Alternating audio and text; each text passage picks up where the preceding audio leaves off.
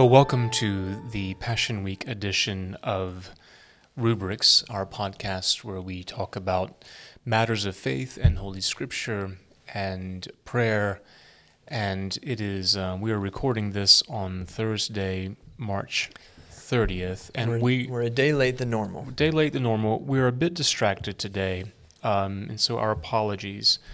But right now we are checking our phones. There is in Winston-Salem an active shooter about 2 miles, a mile and a half from the parish, and we have two parishioners and a good friend and former staff member who are all in class and on lockdown. We know they are all safe. We've talked to one on text, and the other two are high school students, and we've been told that all of them are safe. However, we don't know anything else. The people who are responsible are still apparently at large. And since we're so close and we have no information, we have simply, now we're told there's no active shooter on campus, no other threats to any other schools, but we did have to lock our doors here. We're pretty close, didn't know. So this is, this is on the heels of the awful shooting at the Covenant School in Nashville.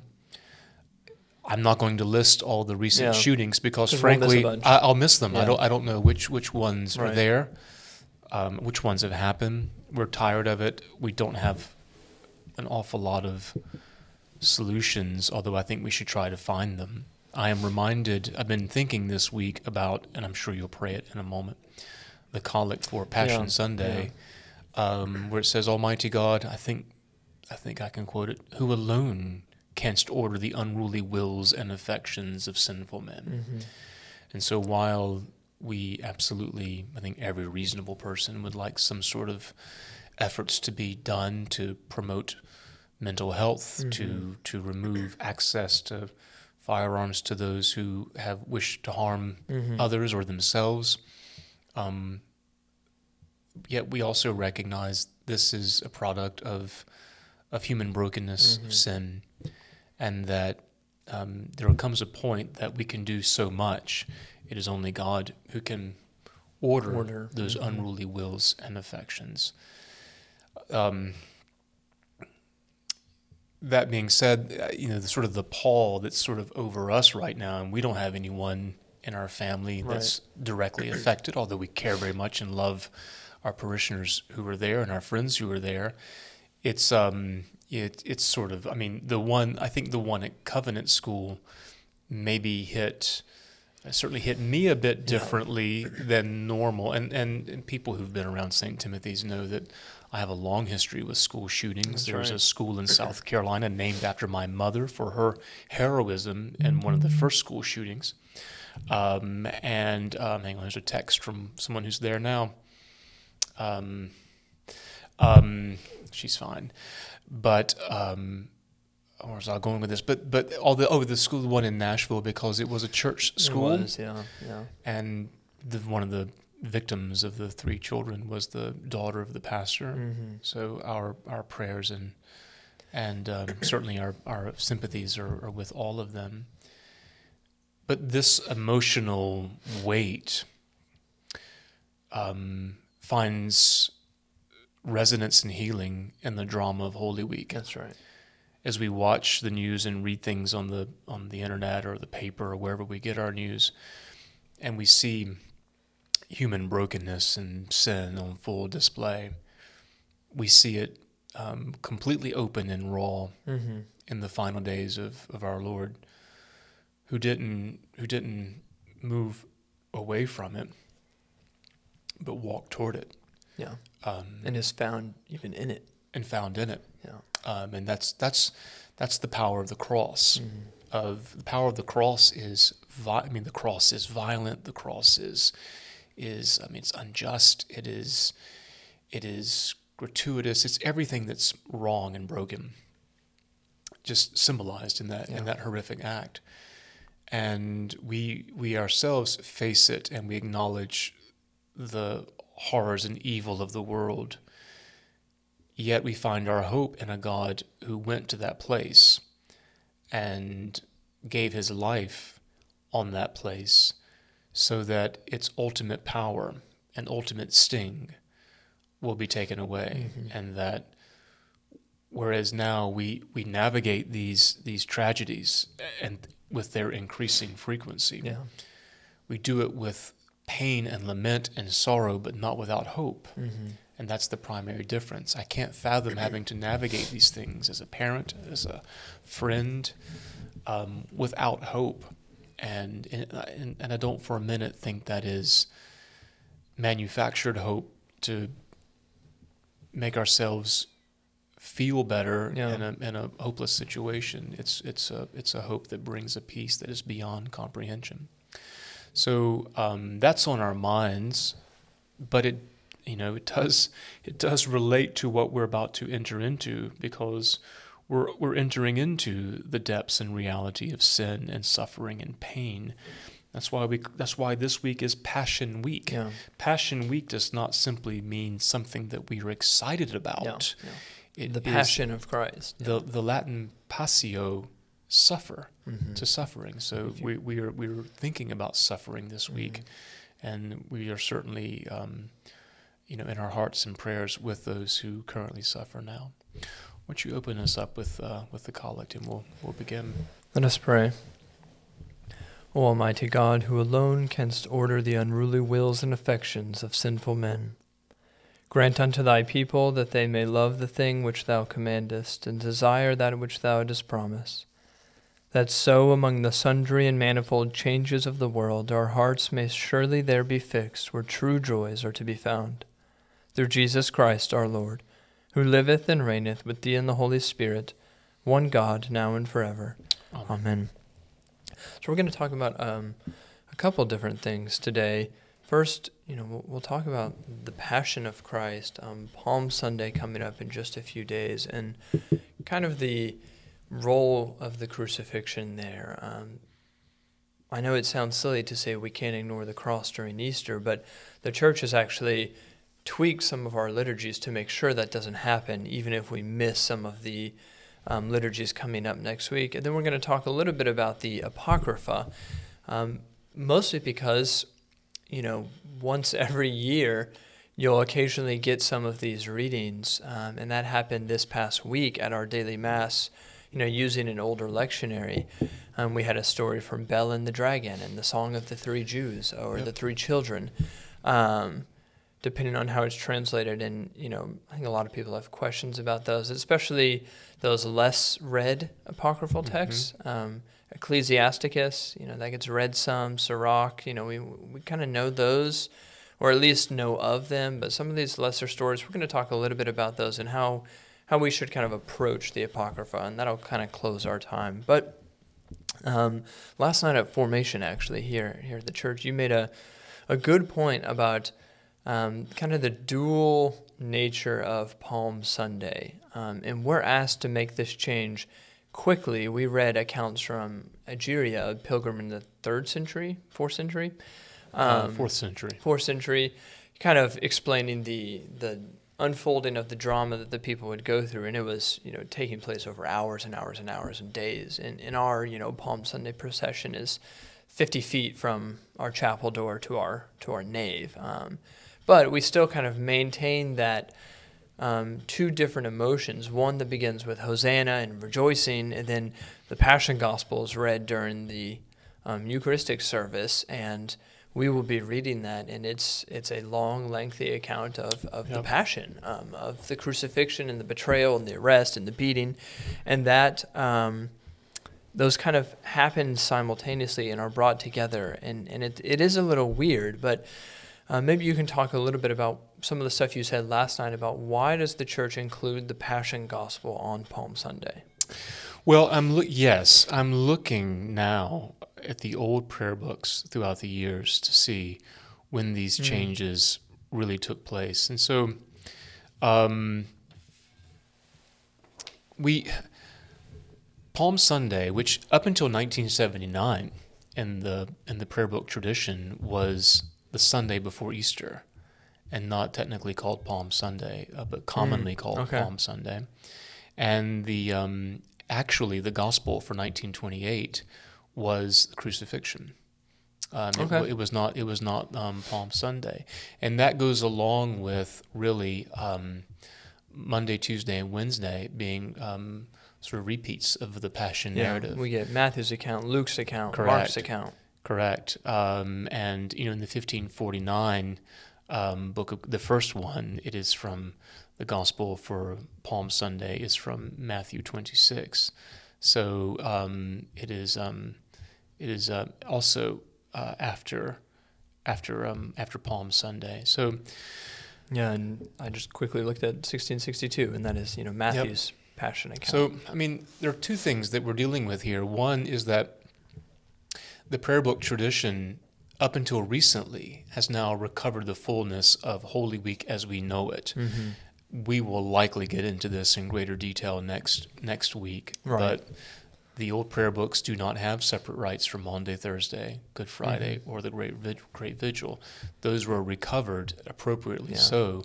Not that we brought in something new, rather we recovered something that was much older. But so the reality is that our prayer book tradition sort of begins with the crucifixion accounts on Sunday, Monday, Tuesday, and Wednesday, which is fine, but it excludes the triumphant entry into Jerusalem, which has its rightful place. The tension that the current prayer book is trying to hold is how do you include that triumphant entry, which is important, but not miss the turn toward the crucifixion, because not everyone in our American Episcopal Church tradition, if you look at just prayer book revision, the prayer book is as old as I am, which is, I like to think, terribly young and youthful and vibrant. but in reality, we don't have generations and generations and generations of behavior that it becomes expected. It's starting to get some aches and pains. So isn't even though the prayer book is 44 years old, introducing the fullness of Holy Week is still new and a novelty in an awful lot of places. And so it's taken a while. So what we try to accomplish on Palm Sunday is we have the triumphant entry with the procession of palms, waving the palm branches, so that we actually enter into this Holy Week, and we are not observers or bystanders, but we are participants in this. You too take a palm branch. taking a palm branch, and that's why, as I mentioned last night, palm crosses and mementos like that are I have nothing against them. I have something against them when they take the place of holding an actual palm branch and participating. We don't have a souvenir. You're not asked to be a bystander. Correct. You're not witnessing a play. You're supposed to participate into it. And then once we come in, there was a dramatic emotional shift. It's whiplash to the Passion. And I think the reason why that is necessary, in my perfect world, I would have Palm Sunday be just like what Egeria likely witnessed, who is the woman who has given us a written account of the liturgies around the year 380 in Jerusalem, which shows us that what we do today is in the complete, the spirit and often word for word. Just a little shorter. Hours today are shorter. Yeah. But Palm Sunday appeared for Egeria to focus only on Palm Sunday because they would do all the days separately and with for hours and hours and hours. And hours. That's not going to happen. It's not going to happen. So we have to have both in case people do not come back for Good Friday. You cannot appropriately understand the passion, death, and resurrection of Jesus Christ if the words on our mouths are Hosanna in the highest and Alleluia, he is risen. There has to be, my God, why hast thou forsaken me? There has to be, I thirst. There has to be, it is finished. Yeah. That has to be there. If it's not there, Hosanna in the highest and Alleluia, he is risen, do not make sense. And so I know we worship a risen Lord. I know the tomb is empty, and that is the cause of our hope. It is, but it is the cause of our hope because he first died. Yeah.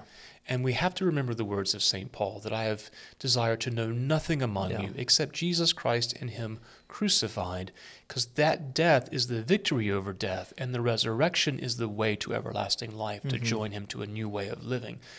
But we cannot skip over Good Friday. And so on Palm Sunday, and because the reality of the rhythm of life, oftentimes for young families, the school spring break is Holy Week. Unfortunately. And as much as I would like everyone to come back on Wednesday and then do the Triduum, it's just not going to happen. So that's why we have both there. It's a very emotional service, and sometimes for me personally, it's not satisfying because we're trying to do both. Palm Sunday, Triumph, but also the Crucifixion. But it is how we begin, how we enter into this week. Yeah, I think you make an excellent point that it is a concession of sorts, but it's also... It's a pastoral concession. It is, and it's a rightful concession, because honestly, one of the worst things that could happen is you have someone show up on Palm Sunday and Easter and never hear any reference to the crucifixion. And Paul is such, I think, a good example of this, because he sees the risen Lord in front of him, and that is, his transformation. That becomes his hope. And then he spends the rest of his life talking about Jesus Christ crucified. Those are not two opposing views. Those are seen one in the same. I mean, his hope is in Christ on the cross because he also knows how it ends. But you don't just skip over the crucifixion because you know how the story ends. But it's not simply or not only the passion of Jesus. Holy Week, rightfully observed and entered into, reveals the full gamut of the human condition, where now you get into conspiracy, you get into betrayal, you get into denial, and for me, fear among the more moving elements, and also fidelity, the mother of our Lord and the beloved disciple. I am moved tremendously during Holy Week at pausing and thinking about Judas, his conflict, his remorse, what it took for him to betray.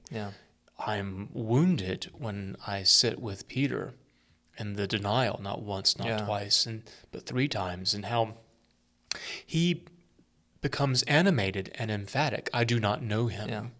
And to get think away from me. He knew what he was doing. And I mean, so again, to bring it back to the topic at the beginning of this. He's the one. You are Peter, and he's the one. I mean, highest highs and lowest lows. So as we wonder what's wrong with people, that we have so much awful things happening in the world, Holy Week demands we come face to face with what's wrong with us and all of us, to bring us to that place of healing and hope at the cross, at the foot of the cross. Jesus looking to John and saying, "Behold your mother," looking at his mother and saying, "Behold your son," speaking to John the evangelist, giving us that community, giving us that way forward from the cross. From the cross is the community of the church gathered around that. Behold one another. It's so vital, so very, very important. And the music, the liturgy I weep during the reproaches every year as you're kneeling and you venerate the cross, and I hear the choir, singing in the words of Lamentations, "What have I done to thee? What have I done to deserve all this?" And it's powerful, it's moving, and it's in a real way, kind of depressing of sorts. But again, we'll talk about this, I'm sure, next week more. Maundy, Thursday, Good Friday, and the Great Vigil are sort of one big liturgy, so it doesn't end there. We come back for the words of hope. It's a wild ride, and it should be done from beginning to end if possible. Yes. The pastoral concession on Palm Sunday always teaches me something, and I think it always helps me understand a summary of the gospel that I've heard time and time again, but really hits home when within 45 minutes I am saying Hosanna in the highest and crucify him. And the point is that the story of the gospel, the story of sin and suffering is, we sit here, and rightfully say, when will God act? When will God remove the sin, the evil from the world? And it takes sometimes Palm Sunday to remind me that the same sin and evil I see with my eyes, I also see inside my own life too. Yep. And if I want God to destroy that sin, he would have to destroy me too. And to say Hosanna and crucify him is kind of that reminder that as quickly as I am, praising God, I am quick to turn on him, if not quicker. And so that vision of Jesus on the cross and having to sit with, me being the one who says crucify him, I would have been there probably shouting the same thing. I think we all are encouraged to put ourselves in the crowd because we would also be, shouting crucify him. We have to sit with that. You can't pass over that. So you're right. It's always a wild ride. It's always dramatic. It's always emotional. And that's what makes Easter worth doing. That's what makes this whole drama week worth participating in. Okay. Well, to switch topics a bit, I'm trying to remember what day it was. Today we had, this morning Tuesday, we had a reading. We had no Mass yesterday. That's right. So Tuesday we had a reading from the Apocryphal text Bel and the Dragon. Mm-hmm. This morning we had one from the three songs in the Bible you're all familiar with, Shadrach, Meshach, and Abednego. Mm-hmm. Their Hebrew names I am blanking on now, but we had one of their prayers while they were in the fiery furnace, and that is what's called the addition. Azarias is Abednego, because that's what I read this morning. Yeah, so the prayer of Azarias, or Azariah. And so we have scattered stories here and there, but I want to talk for a second just about the Apocrypha in general. And maybe, there are people listening who... the one that always cracks me up is when people see Ecclesiasticus and they think, it means Ecclesiastes. And I think there are people who have probably read portions of Ecclesiasticus and just thought, it's Ecclesiastes. I've never read the Apocrypha. But we read it, especially Ecclesiasticus and Sirach, frequently in our lectionary. The other stories, very, very, very infrequently. I think in the 1979, we will never read anything from Susanna or Bel and the Dragon or anything like that, as far as I can remember. But the Apocrypha in general, why does it have its own name? Where does it come from? It literally means hidden things. And if you grew up in a church like mine, the joke was always, and it should stay hidden, because there is suspicion of that in some of the more Baptist style churches, but it literally means hidden things. It is writings of, about, or by Jewish people living kind of in the Second Temple period. I think more specifically 3rd century BC to 1st century, CE or AD. But right off the bat, we should perk up at that because that is the time that Jesus lived. He is kind of engaged in that time period, which is kind of the first point I want to make, that these stories are circulating among the rabbis and the Jewish leaders at this time when Jesus is living. So immediately it should clue us in that if we want to understand Jesus in his own context, these are worth reading, even if it's just for context, much less for inspiration and for divine wisdom. But the stories that they tell are kind of what it means to be a faithful Israelite in spite of political upheaval, in spite of being a minority. Remember that the Jews returned from exile, and there is the Persian Empire, the Babylonians. I guess at this point it's the Persians, the Hellenists, the Greeks, and the Romans. And so now they're having to navigate, we're not the political leaders anymore. What does it mean to be a faithful Jew when we're getting pushed to adopt Hellenistic practices? What does it mean to be a faithful Jew when we're a minority? And that's kind of what you see with many, many of these stories. How does it look to live out the Torah? But then you also get military stories, the Maccabees, the Maccabean revolts. That is actually, and this, I think helps us understand the New Testament a little better. That's where you get this idea of the Messiah or the Jewish leader as a military leader. And so when Jesus shows up and declares himself the Messiah, you see a lot of people confuse because they're expecting a military leader. I think the Maccabees stories are kind of the background for that. But a lot of the stories are simply about what does it mean to be Jewish as a minority? Why is it worth reading? Like I said, it helps us understand Jesus' context a lot, but the New Testament writers reference and clearly are aware of many of these stories. We get actually a couple direct quotes, not even from the Apocrypha, but from other books like the Book of Enoch. We get quotes from that. But even when we don't get verbatim quotes, we will get references to similar themes. And I wrote down some of these. So you have the wisdom of Ben Sirach. Matthew and James both kind of are clearly referencing this. So Jesus' Lord's Prayer, everyone knows, forgive us our trespasses as we forgive those who trespass against us, or our debts or our sins. In Sirach, in chapter 28, you actually get the line, forgive your neighbor the wrong he has done, and then your sins will be pardoned when you pray. So is that Jesus directly quoting Sirach? Maybe, but clearly it is in continuity with it. And that's kind of the main point I think you should take away from the Apocrypha, that they are not in discontinuity with what we see in the New Testament. And in fact, they're in shocking continuity in many instances. Ben Sirach, this book, the namesake of it, was a Jewish sage in Jerusalem. So of course the rabbis in Jerusalem, around Jesus' time, know him well, know his writings, are probably discussing it. We have, a story in Tobit about laying up good treasure for yourself in heaven for the day of necessity by giving away your possessions today. I mean, that's clearly in continuity with Jesus saying, lay up for yourselves treasures in heaven to the rich man.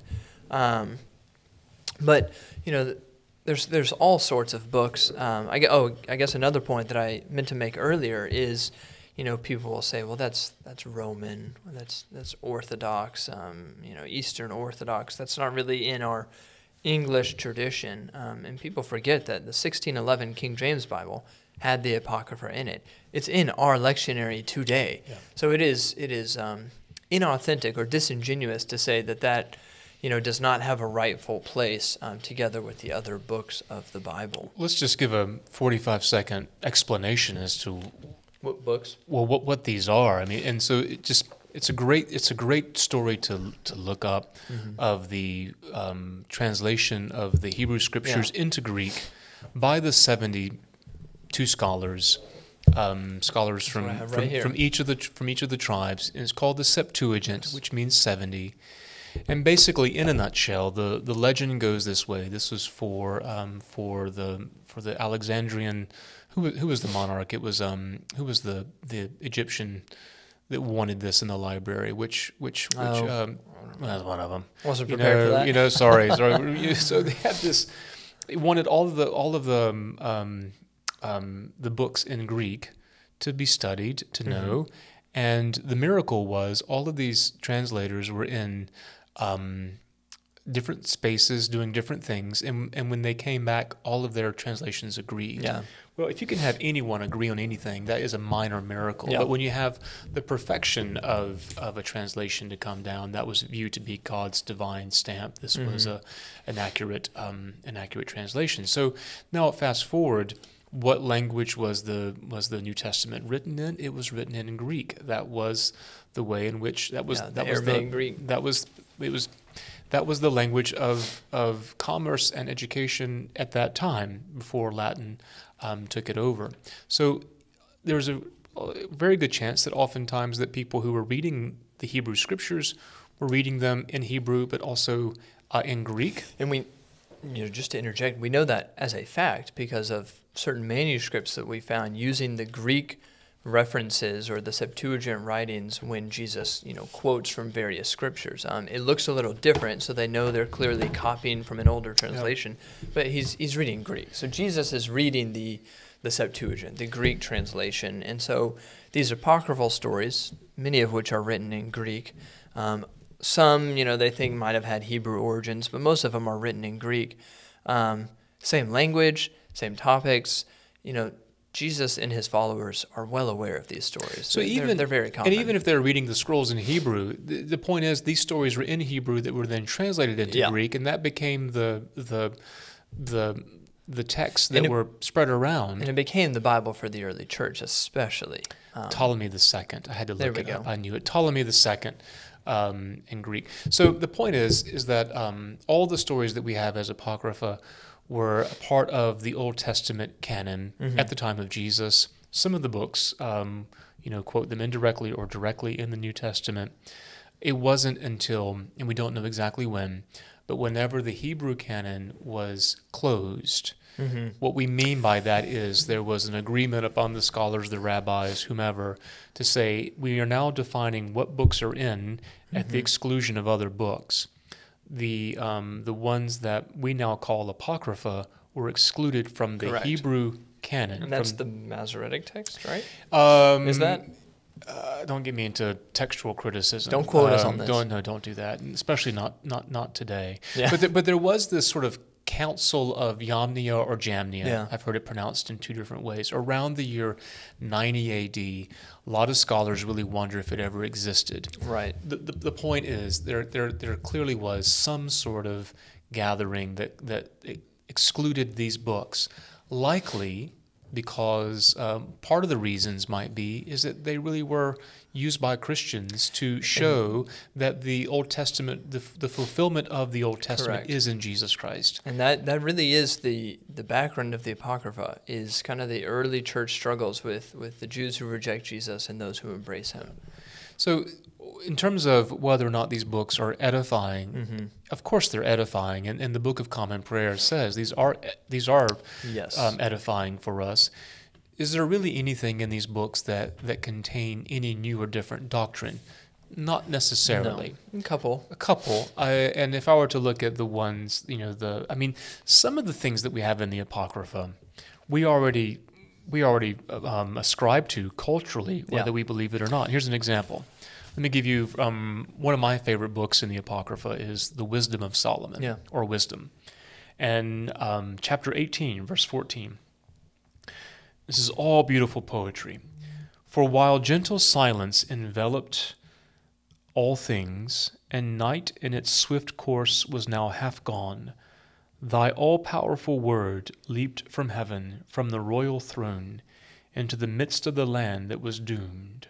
Now, the line is, the night in its swift course was half gone, the all-powerful word leaped from heaven, from the royal throne into the midst of the Lamb that was doomed, is the scriptural foundation for believing that Jesus Christ was born at midnight in Bethlehem, because the all-powerful word leapt from heaven when the night was half gone. So every tradition would probably, if you were to ask them, when was Jesus born? At midnight. That's why we have midnight mass. Yeah. It comes from this story.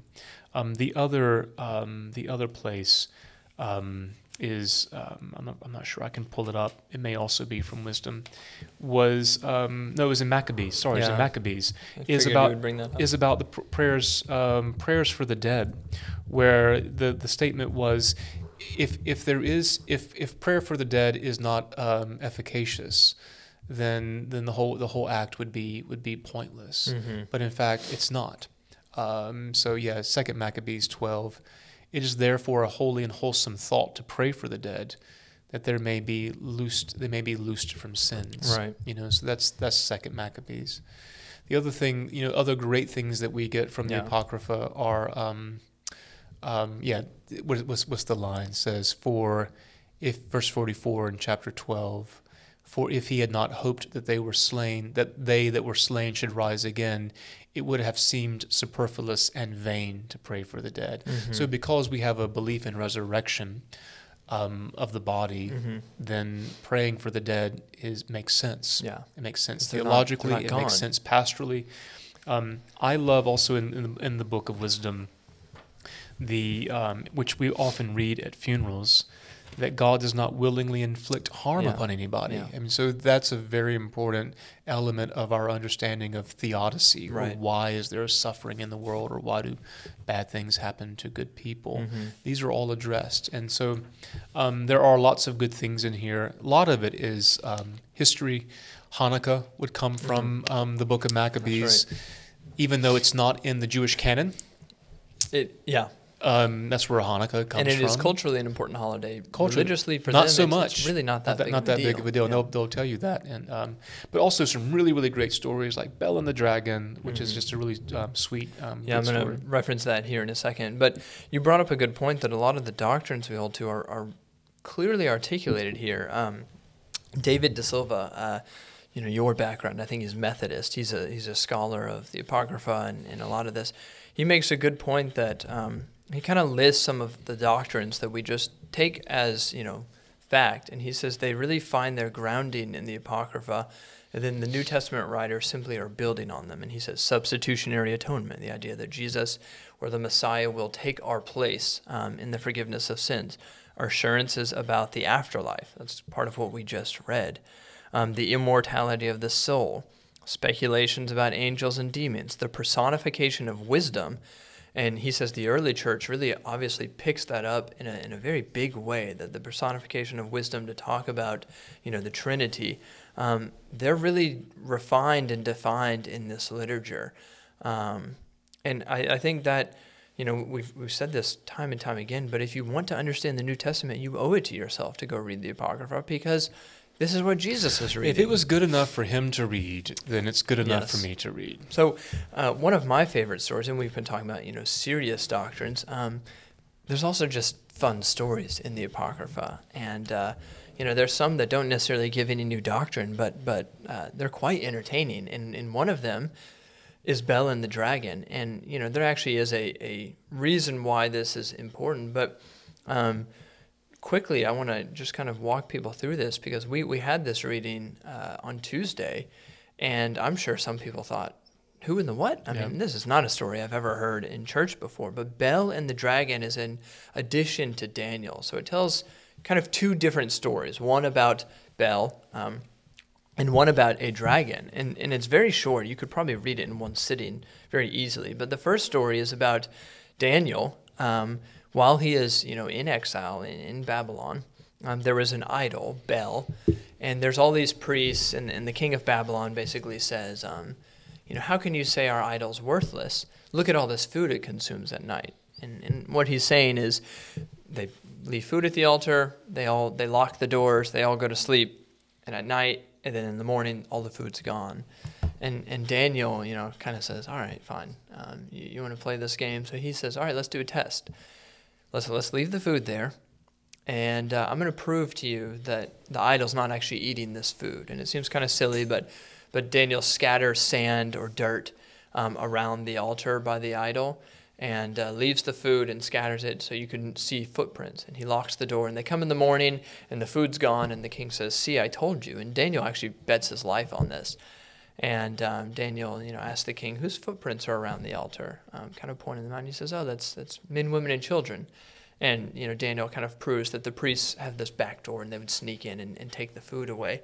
And so the king is, very distraught. The second story is even more fun. So the king takes Daniel to this dragon that they worship. So you have idolatry in the first, and then you have, I think they call it something with, animal idolatry or zoo idolatry, worship of animals. So the king points to this dragon and says, well, you can't say that this is nothing. This has flesh and breathes fire.